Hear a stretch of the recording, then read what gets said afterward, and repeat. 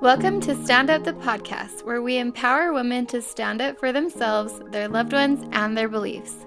I'm Jessica, and I'm here with my sister Malia to share inspiring stories and insights to help you build resilience, positivity, and confidence. So get comfortable, take a deep breath, and let's get into it. Hello, welcome to the Stand Up Podcast with Malia and myself, Jessica. We're so excited today to just share with you a few of the things that we like to do to prepare ourselves mentally, physically, and spiritually. I said mentally already. For a good, productive week. And I think prep work is always a great thing so that we don't feel crazy. We both got kids, and I think some of y'all have kids too. So hopefully this is helpful. So we've got 6 tips here today that we want to share with you. And I will start the first tip. And the first tip I have for you is getting quiet. So if we're up early enough, that means we could get quiet in the morning. And I feel like that's ideal before kids are up. You're just getting up even 20 minutes before your kids and just having that time to yourself. And while you're having that quiet time, you're praying, you're meditating, you're doing breath work, you're reading scripture, whatever you can do and whatever your vibe is to align yourself for the day and to feel spiritually connected and in tune with yourself and Heavenly Father. Yeah. Number 2, we have set positive intentions. Remember what you're working towards, your goals, however big or small. Just get ready to, what Jessica says, move with purpose towards your goals. Referencing our last episode, just remember who you're working for and towards, and help that guide your day and help you have intention for your day. Love that. Plan and prioritize. Are you a list writer? Because I know I am. Mine's just either in my phone, in my notes app, or on a piece of paper. And the night before, I'm writing down. My goal is to get my butt to the gym. I even write the little things that I know I'm going to do because it feels good to cross it off, right? So, gym, get kids to school, get to work, stop by the beauty supply, practices. I've got to get to the grocery store or grocery pickup or drop off. I try to line all that out the night before so that I have it in one spot. It helps keep me on track when we've got crazy busy days, and helps you not to forget anything too. We always joke at how Jessica's more pen and paper and I'm more computer. But she did mention both, that she does both right there. And I honestly do both too. I put it in my computer because I know I'll be able to reference it from wherever I am. But I also write it down so that I can check it off. Because it's not as satisfying to click done on your computer. It's not as satisfying. No, or I just will delete it in my notes. Yeah. But then I guess that is satisfying because then it's not there anymore. Yes. But there's something about seeing a list of crossed out things that just feels really good. Amen. Malia used to have, which maybe this is me nudging her, to create another to-do list. She created a to-do list that you could have on your fridge. And she had a to-do list and a shopping list option. And it was that perfect size that you could just magnetize onto your fridge. So that's another option. If you are busy in the kitchen a lot, moving around with kids, hurry and jot down what you've got to do the next day or for that week. Just another idea. I still have a few of those, so I'm still using them. You do! You're holding out! Rude! I am. And I have my dollar. I'll send you one or bring you one next time.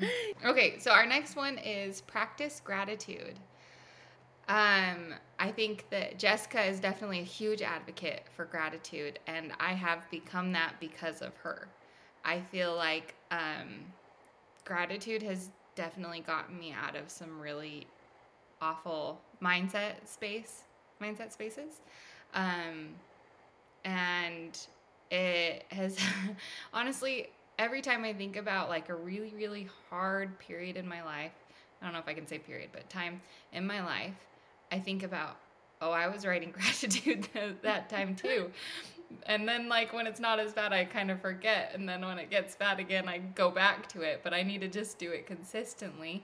But our tip is to just write down something anywhere, on a scrap of piece of paper, on your phone again, in a journal. Just keep a gratitude journal. Alex and I, we kind of kept one together in the beginning of marriage. Another time that was a little bit difficult. But it's fun because we have just this big, huge, just normal notebook that has like things that we were grateful for that day.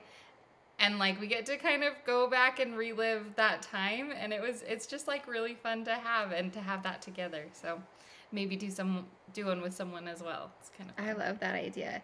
And I wanted to just add, scientifically, when we're looking for things, so we know in our mind we want to write down something we're grateful for. And we love these things to be specific. Like instead of just I'm grateful for my family. Some days it might just have to be that general. But how it's more meaningful when you can think of detailed things that you're grateful for. And you know you're doing it every night or every morning. So your mind, you're teaching your brain to look for the good and then to build on the good. And that becomes the focus in your brain, where sometimes we feel so like blah, like you were saying, this is what you did to pull you out of a hard chapter. When you're there, which we all come to those chapters, it is the perfect trick to play on your brain to say, okay, I know life is hard, but there's lots of cool things that I can be grateful for. So I just had to add that spiff that scientifically you're tricking your brain, which is great. I love it. Okay, tip number 5 is self-care. So we're going to talk like more physical care, moving our body. I love leaving my house and going to the gym. That's what works for me. I have a lot of kids, and so I cannot focus on my workout when I'm home. So if you feel like you're running into that, you're trying to, make it work. Maybe you don't have a gym close to you, but maybe you could go on a walk. And really give yourself that time to move your body, get your heartbeat going. That's healthy for you physically. And it also is like 2 birds with 1 stone. When you move your body, you're getting those endorphins, which is going to ripple into your mental health. And it just ripples from there. Then you can show up better as a mom. You can show up better as a wife, as a sister, as a daughter, whatever your roles are. If you take care of yourself physically with self-care, fueling your body right, drinking enough water, those are all really good ideas for self-care, along with therapy, things like that. Those all are going to help you personally align yourself and stay healthy. I love that. Our tip number 6 is to mentally prepare yourself for flexibility.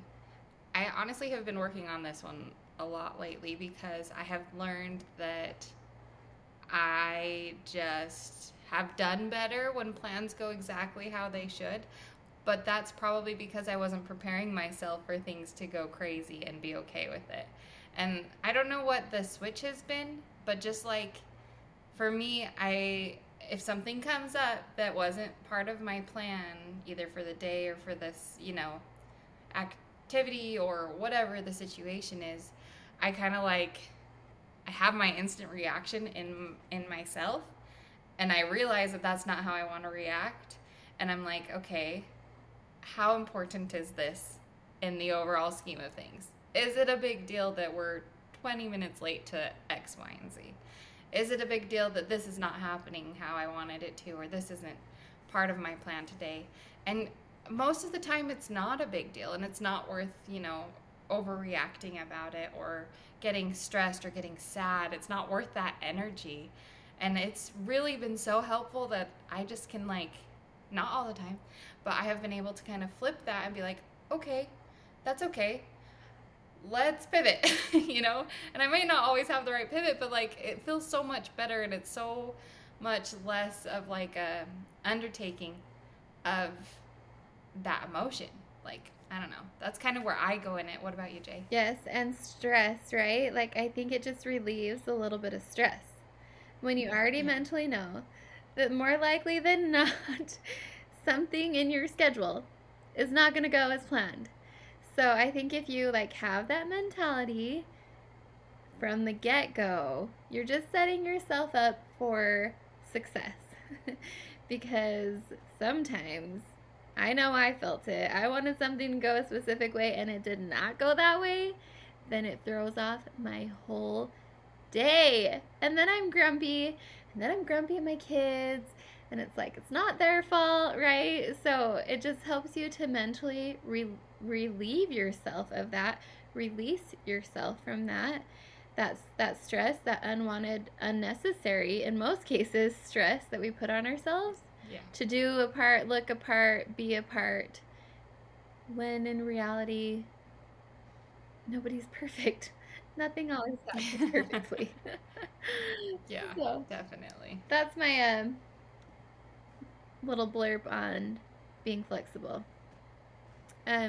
Great. We hope that you guys can remember these 6 simple tips and give yourself grace, and remember that your journey is your own journey. It's not your neighbor's journey or your sister's journey. It's just you, which is beautiful. Be proud of it and own it, and stay in your lane. Do what's best for you. The best lane to be in is your lane. Mm-hmm. So, have a kick butt week. We love you. We hope you enjoyed this episode of Stand Up and that it gave you some inspiration and encouragement to stand up for yourself and your dreams. Don't forget to subscribe to our podcast and come hang out with us on Instagram at standup.movement. As always, stay fierce, stay strong, and keep standing up for what matters most to you.